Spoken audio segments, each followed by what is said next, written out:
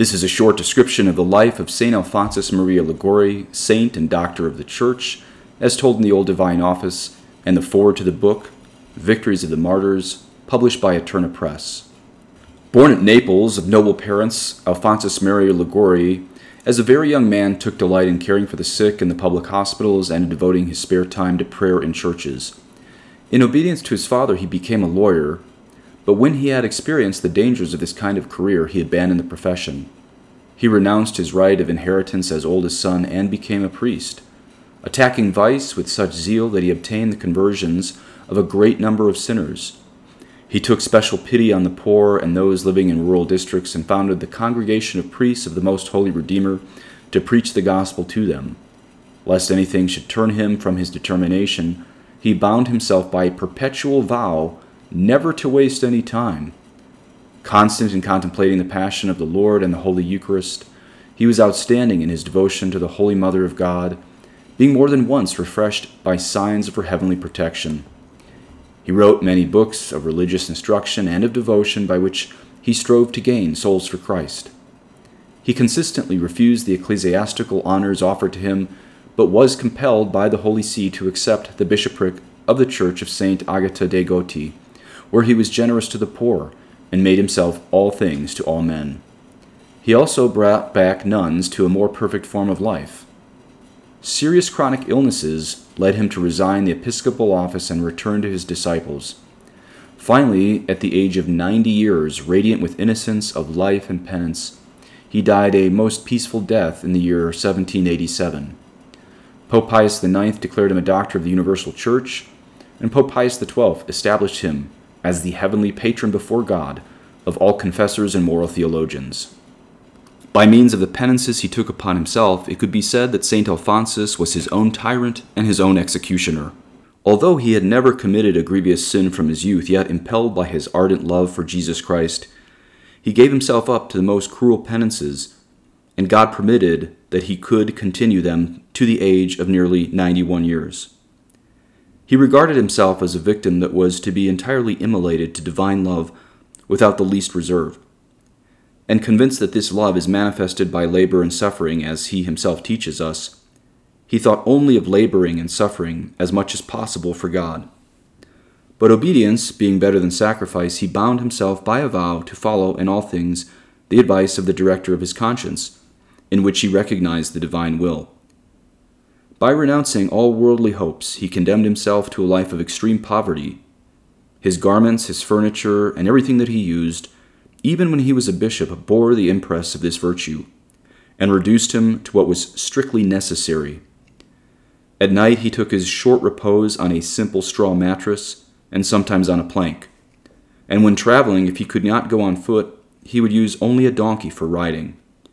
He took but little nourishment, and was careful to mix it with bitter herbs so as to render its taste very disagreeable. And this he often ate on his knees or sitting on the floor.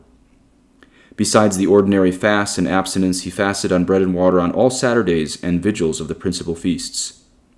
When he studied or wrote, he would stand with small stones in his shoes in order to suffer. He severely scourged himself every day and frequently to blood. He used, besides, little chains, haircloth, and other instruments for the purpose of continually tormenting his flesh. One evening, worn out with fatigue, he fell down in his room, having swooned away, and remained unconscious the whole night and the greater part of the following day. The doctor ordered him to be disrobed, and on him was found a hair shirt that covered his whole body. From this we may form an idea of his austerities, which he strove so much to conceal from the eyes of men. To these self-inflicted penalties must be added his great labors in the midst of pain, solicitude, and continual trials. Our saint had at one time conceived the idea to devote himself to the Chinese missions, and he was anxious to know God's holy will in regard to this matter, but the Lord deigned to call him to another apostolate. Obedient to the voice of heaven, he generously undertook the work of his institute, notwithstanding numerous obstacles. When, after having laid the foundation, he saw himself all at once abandoned by his first companions, far from yielding to the efforts of hell to discourage him, he bound himself by a formal vow, under pain of grave sin, to persevere in his vocation, should he have to remain alone, and to offer himself as a sacrifice for the salvation of souls. wishing to consecrate himself unreservedly during his whole life to the service of God, he made another vow, which the bull of his canonization declares to be very difficult and till that time unheard of, namely, never to allow a moment to pass without employing in it some useful work. Heaven bless these magnanimous acts. The devil, however, although always conquered by him, never ceased to excite against him 1,000 contradictions, unjust prejudices, perfidious accusations, endless intrigues, lawsuits, threats, and odious attacks. His enemies went so far as to bribe an infamous creature to sully his reputation and that of the missionaries. A man of influence who was leading a scandalous life took with him one day a troop of assassins for the purpose of murdering him, but he was arrested on the way. The saint, on learning the danger that threatened him, quietly said, "He may take my life if he pleases. In this way I shall obtain the crown of martyrdom." It was a remarkable thing that his own friends were the cause of affliction to him no less than his enemies.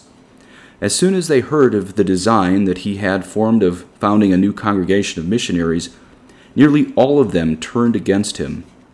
Those who but recently admitted his talents and his virtues allowed a change to come over them in their conduct towards him, looking upon him as an extravagant and fanatical man, a visionary filled with self-conceit, the sport of a foolish illusion.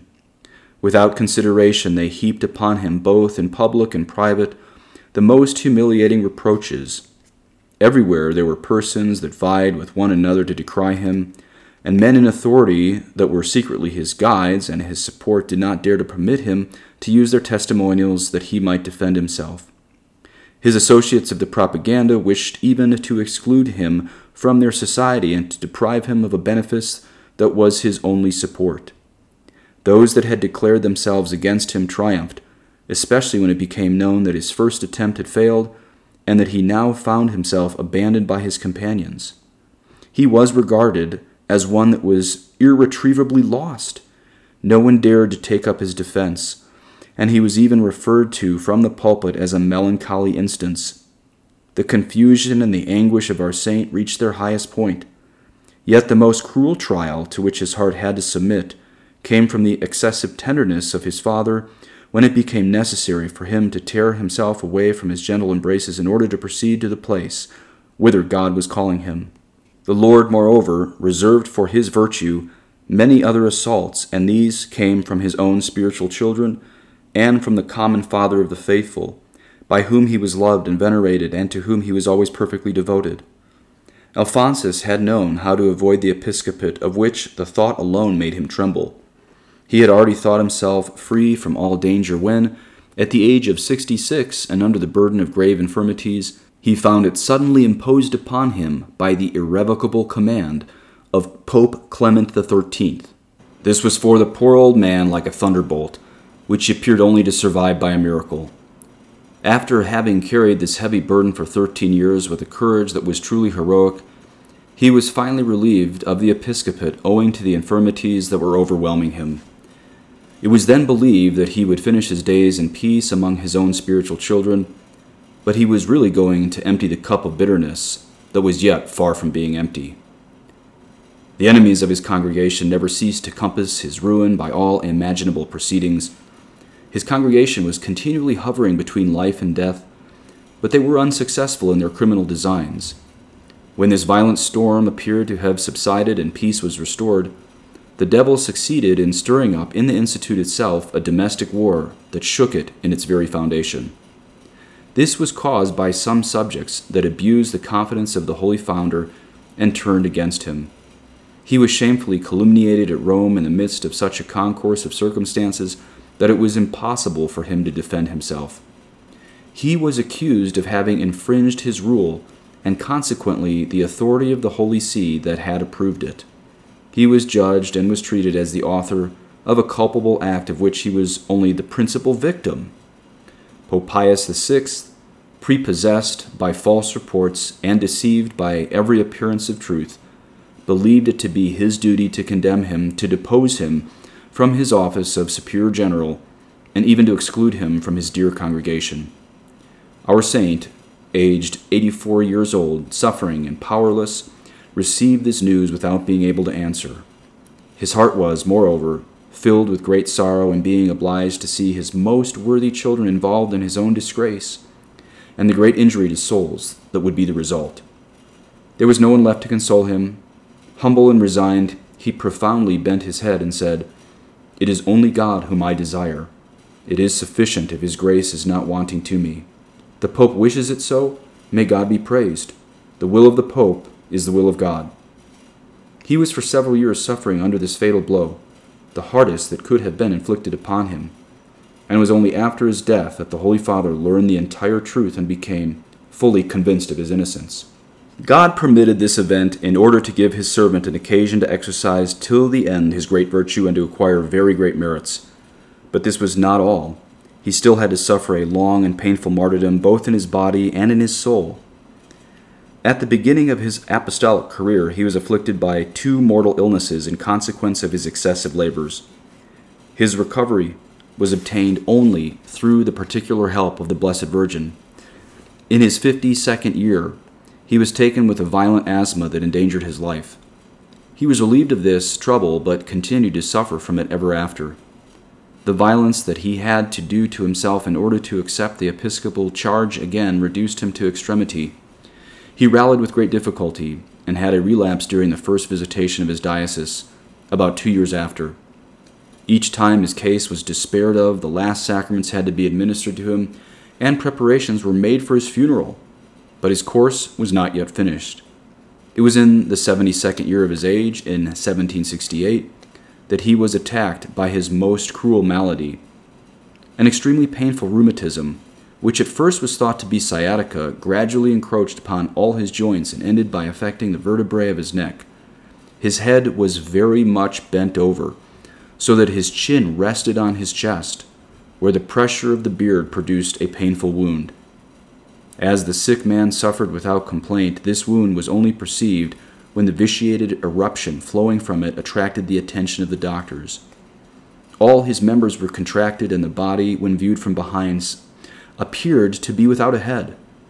The holy bishop had to remain painfully seated in an armchair during the night as well as during the day, and could not lie down, nor dress, nor move, nor rest.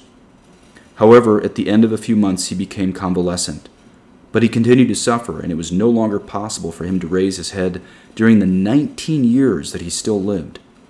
Nothing was more wonderful than his patience and his resignation during this painful sickness, and yet great was the constancy of his zeal to perform the exercises of piety, to mortify himself, to apply himself to the duties of his charge, notwithstanding all his sufferings. And to all this we must add his interior trials with which the others cannot be compared. St. Alphonsus was a little more than 33 years old when God subjected him to this terrible cross. His life was then only a life of aridity and desolation. At the altar he found himself without devotion. Prayer had become to him most irksome. "I go to Jesus Christ," he used to say, "and he repels me. I have recourse to Mary, and she is deaf to my voice." A most sensible privation for a soul that has tasted heavenly delights, and that now, plunged into darkness, sees only misery, and fears to have made itself unworthy of the presence of its beloved. But it was above all during the last period of his life that our saint had to undergo the most frightful combats. It seems that God had given to the devil the power to afflict him as he afflicted Job. After having struck him in his body and in his religious family, having made him fall into disgrace with the sovereign pontiff, the tempter represented to him these evils as the punishment of his sins, and wished to persuade him that God had abandoned him. The poor old man was then heard to cry out in a heart-rending voice, "Help me! The devil wishes to make me despair. Help me! I do not wish to offend God." The enemy, being repulsed, returned again and again to the charge, seeking to take him by surprise. He attacked him in different ways by darkness, scruples, fears, perplexities, horrible temptations. He even appeared to him under the form of different persons, and now flattered him to inspire him with the sentiment of vanity, then endeavored to make him believe that he was a reprobate. But in his distress the saint never omitted to invoke Jesus and Mary, and assistance was given to him. We give but a cursory view of what Alphonsus suffered during his long career. Would it not have been much more agreeable to him to shed his blood by the hand of the executioner in the midst of the most cruel tortures with the consolation of sacrificing his life for Jesus Christ as he desired to do? And would not his merits have been proportionate to his trials and to his fidelity? We should therefore be convinced that he bears a brilliant palm in the assembly of the celestial conquerors. O great saint, who hast done so much to draw us to God, to show us the way to salvation, and to conduct us to it by thy example. Now that you occupy so high a rank in glory, assist us from the heights of heaven. Obtain for us the grace to follow you, at least from afar, or rather, obtain for us the grace generously to walk in your footsteps. Obtain for us great humility, great confidence in the divine mercy, great faith, great patience in trials, great love, great courage, great devotedness until the last breath. Obtain for us by your prayers that we may reach a place near to you, so that you may present us as your conquest for Jesus Christ. Amen. And please pray for the repose of the soul of my friend Father Mark Beard, who died in a car wreck today in Mississippi. Eternal rest grant unto him, O Lord, and may perpetual light shine upon him. May his soul and the souls of all the faithful departed rest in peace.